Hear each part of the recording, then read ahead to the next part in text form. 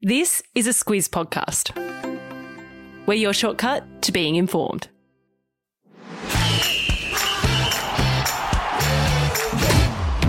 Good morning, this is Sport Today, your weekday sports news podcast that puts you ahead of the game. I'm Sam Ferris.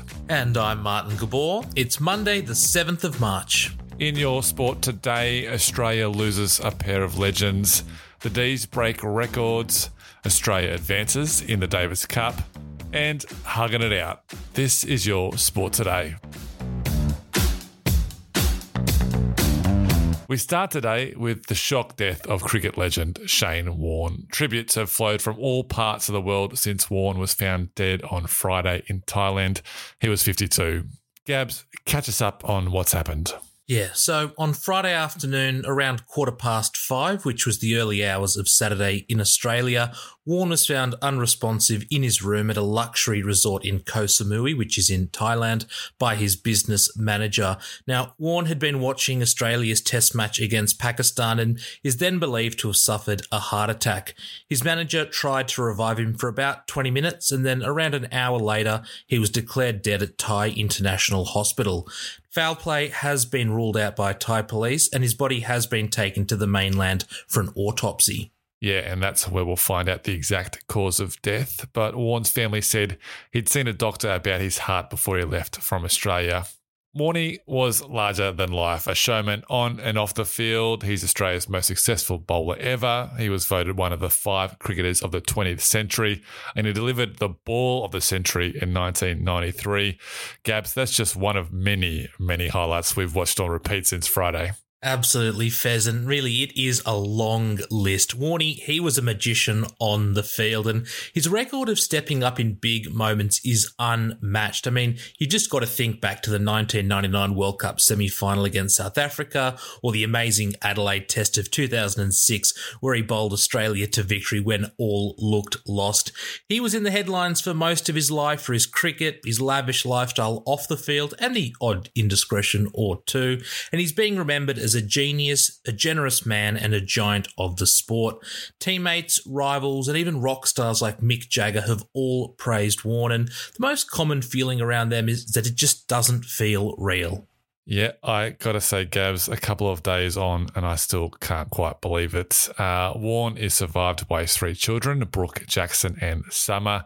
Warne will have a state funeral, and the MCG's Great Southern Stand will be renamed the SK Warne Stand in his honour.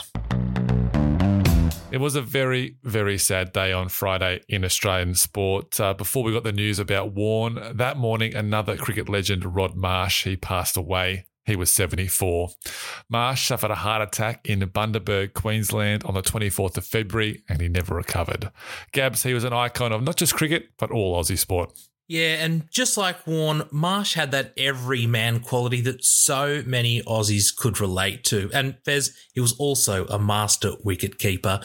He held the world record for test dismissals with 355 when he retired alongside Greg Chappell and Dennis Lillee back in 1984. And the words "Court Marsh, bowled Lillee" happened 95 times in tests, and that is still the most prolific combination in test match cricket. He later mentored talented youngsters at the Australian Cricket Academy and was also an Aussie selector for 5 years. And like most Aussies, he loved a beer. In fact, he had 51 cans on one flight from Australia to London. Fair to say he needed some help getting off that plane. That is very fair to say. If you're after a deeper dive into the lives of Warne and Marsh, Claire from the Squiz and I did a special episode on the pair. You can find it in your Sport Today feed or by searching for Squiz shortcuts. While all that was happening, Australia's men's and women's cricket teams were in action this weekend. Both sides wore black armbands to honour the 2 legends. And Gabs, it was a leggy who helped the Aussie women get a win. Well, Shane Warne was known as the king of spin, but for the women, it was Alana King who took 3 wickets in Australia's 12-run win over England in the Women's World Cup in New Zealand. King, she touched the armband after her first wicket, a stumping that Warne would have been proud of, and said after the game he was why she took up leg spin. Now, the men's team, they've had a tougher time in Pakistan.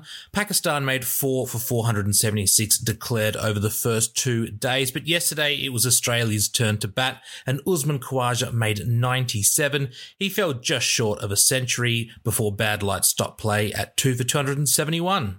The first test continues today. Watch it on Foxtel and KO. Australia's next match at the Women's World Cup is tomorrow against Pakistan. And today's trivia question, brought to you by Sportsmate Mobile, name the last Aussie to score a test century in Pakistan. What do you got for us, Gabs? I'll be a bit cryptic to start the week. Let's say if we were in an Arnold Schwarzenegger movie, it'd probably be twins, but this guy, I reckon he'd be in Junior. Film buffs. Going to do well with this one. Find out your answer at the end of the show.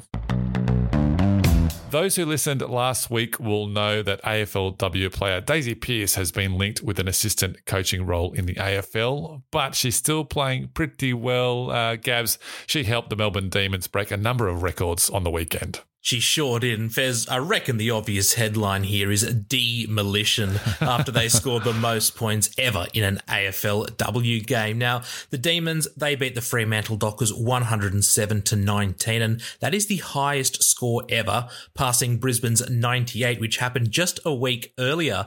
Pearce, she kicked 5 goals in the match, including 3 in the third quarter when the Demons scored 43 points, which again is the most ever in an AFLW quarter. Now, one of the reasons for the blowout score is because the Dockers lost 3 of their best players to COVID protocols just before kickoff. Yeah, and that big win means the Demons are in second spot on the AFLW ladder, just behind the Adelaide Crows on percentages, with just 1 round to go before finals. It was a huge weekend for tennis fans in Sydney after Australia came from behind to beat Hungary 3-2 in the Davis Cup qualifiers. What happens now, Gabs? Well, it means the Aussies are through to the Davis Cup Finals group stage later in the year. Now, that's going to be played in Europe, where Australia will be joined by 15 other countries. But Fez, it didn't look like they'd get there because Australia trailed 2-1 after they lost the doubles match on Saturday. That meant that they had to win both singles matches to avoid elimination. Alex de Minaur, well, he won his match against world number 35 Martin Fucsovics, and then Thanasi Kokkinakis, he won his match in straight sets to seal the win. Yep, and this was the first time Kokkinakis had played in the Davis Cup since 2015. He said the home support was unreal. The Davis Cup finals begin with the group stage in September. Things can get pretty heated on the field between professional athletes, and it looked like there was going to be a bit of a blue in the English Premier League on the weekend. But Gabs, it ended in a hug before it even began. Yes, this happened in the game between Norwich City and Brentford, and they're 2 teams near the bottom of the table. Now, Norwich's Brandon Williams, he had made a break but was dragged down pretty recklessly by Christian Eriksen. Williams was about to grab him on the ground and maybe even start a fight, but quickly realised who it was and stopped straight away. Now, that's because Eriksen had a heart attack while playing for Denmark at the European Championships, and this was actually his very first start since then. Yeah, the players were actually laughing when they realised what was going on. Brentford will be even happier because they won 3-1 to move them clear of the relegation zone. Time for Catch This, the stuff that caught our eye and what's coming up. And today we are launching the Sport Today newsletter. If you want more sports news than what you get in this podcast, the newsletter has links, picks, highlights, trivia. It breaks down the big stories. It's got it all. There's a link in your episode notes to sign up. The newsletter will be in your inbox by 7 a.m. every weekday morning. As for today's trivia question, brought to you by Sportsmate Mobile, name the last Aussie batter to score a test match century in Pakistan. It was back in 1998, Gabs. Who was it? It was not Mark Terminator. It was actually Mark War. Mark War with 117 in Karachi back in 1998. All right, that's it for us today. Thank you so much for listening. If you like what we do, tell a mate. It's the best way we can grow. Sign up to the newsletter, and we'll catch you again tomorrow.